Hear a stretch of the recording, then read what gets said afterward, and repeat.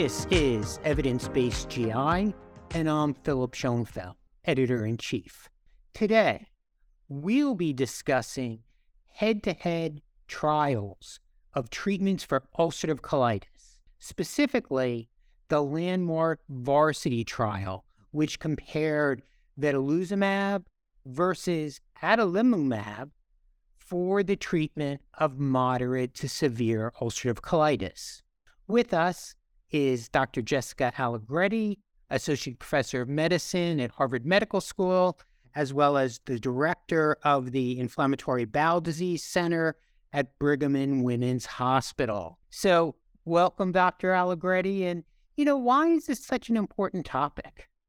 Thanks for having me, as always. And so I think this study is really critical. It's a really important study in our space because many of our studies compare biologics to placebo. And so when you look at guidelines, you see that the guidelines will recommend X treatment, is better at treating ulcerative colitis compared to placebo. But when we're actually talking about staging these therapies, what order should we actually be using them in? The answer is always, well, we don't have any head-to-head studies. And so this was really the first head-to-head study that actually compared two active treatments in this space. And so this really was a landmark for us, and there have since been more that are either underway or have been done since.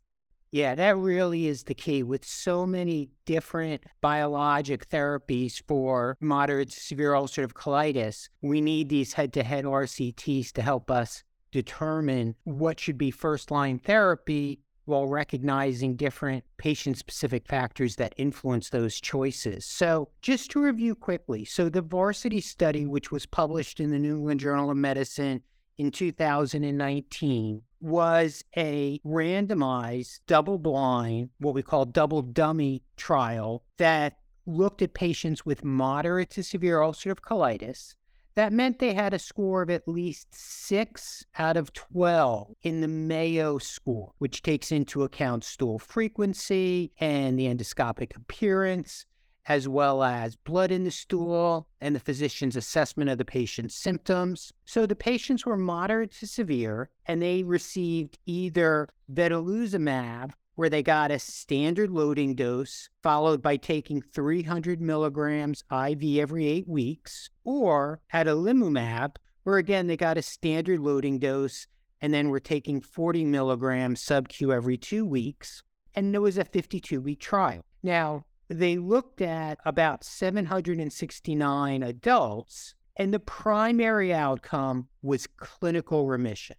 That meant you had a score of 0 to 2 out of the total of 12 points on the Mayo score. Really, that you had pretty much resolved almost all of your symptoms. You'd have a little bit of loose stool, a tiny bit of blood, maybe a little bit of erythema on your scope, but otherwise you were pretty much healed up. They also talked about endoscopic improvement, meaning that you had a score of only 0 or 1 on your Mayo score. And what they found at 52 weeks was that Vedolizumab was superior to achieving clinical remission.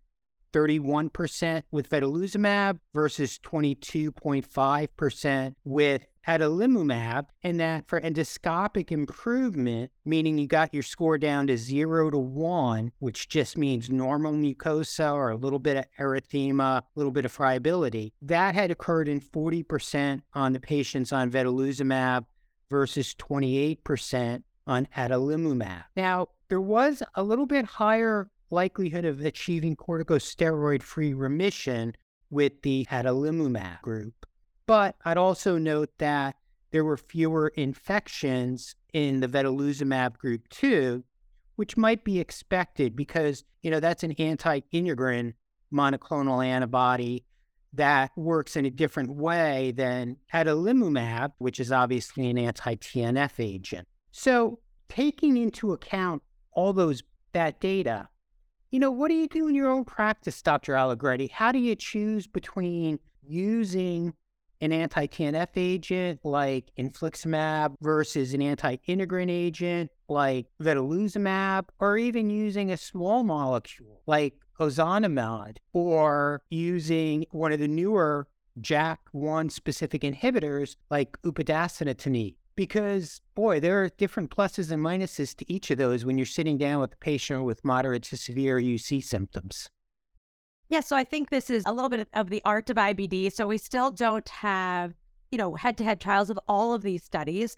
We have certainly some network meta-analyses that help us think through how to potentially stage these. And I think the more we know that agents often do work better before anti-TNF use. So as best as you can sort of either withhold your anti-TNF use to further down the line, unless the patient has very severe disease, that's probably better. And so when I have a patient with ulcerative colitis, moderate to severe ulcerative colitis in front of me, unless there are reasons to use an anti-TNF, such as they've got severe extraintestinal manifestations that may require it, or say they're hospitalized with acute severe UC, then I'm preferentially using vedolizumab, ustekinumab, or ozanimod. I think all are on the table.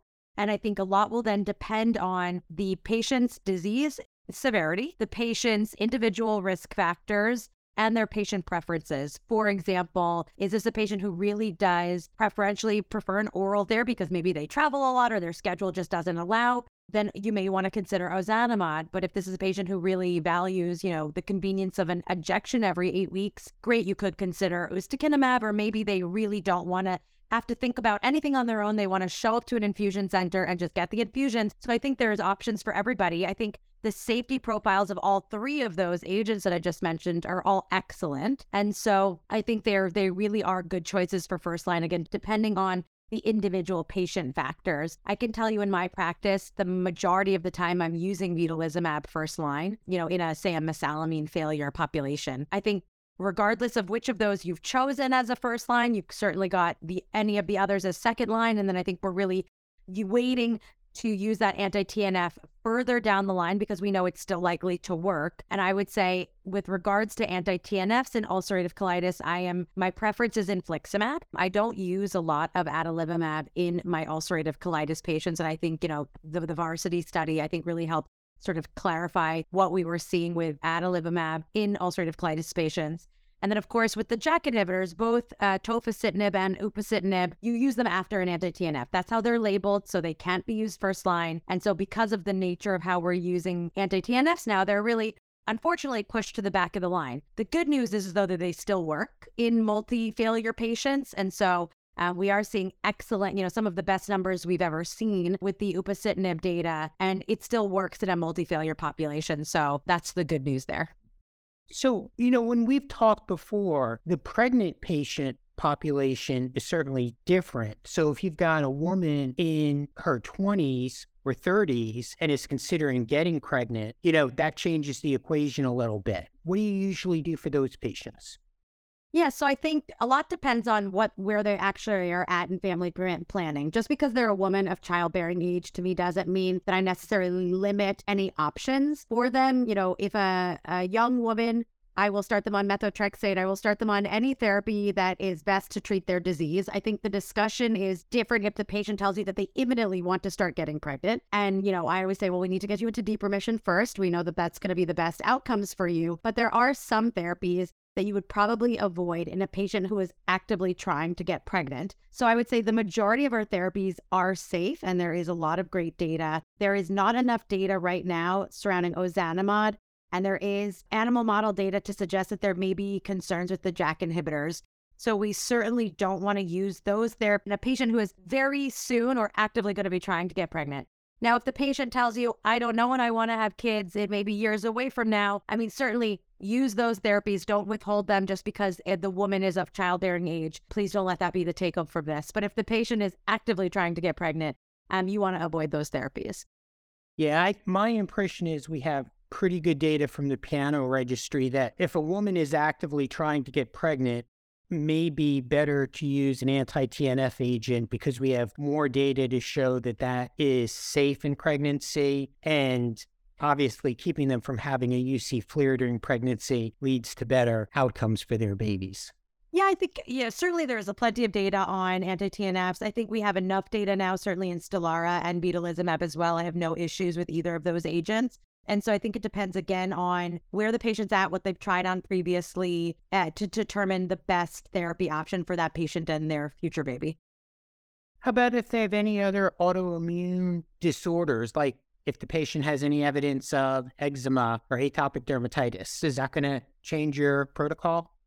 Yeah, so I think, again, that sort of falls into those patient factors. So, I think, are there other comorbidities or other diseases that you may need to take into consideration? Skin conditions, certainly we know that the IL-12/23s and the IL-23s have a lot of great utility in, so you can kind of kill two birds with one stone, for example, psoriasis as well. Whereas, say, if the patient has pretty significant joint pain, arthralgias, or arthritis, the JAK inhibitors can work really well in that setting, as do the anti-TNFs. So I think certainly other autoimmune conditions or extraintestinal manifestations definitely need to be considered in the equation, because you may preferentially choose one therapy over another to try to mitigate those. Similarly, you have to take the individual risk factors into account. Does the patient have an active cancer diagnosis? Do they have significant conduction abnormalities? I think depending on the risk of each of the drugs, you would weigh all of those risks and benefits to make that treatment decision. Okay, great. Well, thanks so much for joining us today. This is incredibly important information for our audience, and we look forward to talking with you again in the future. Thanks as always for having me.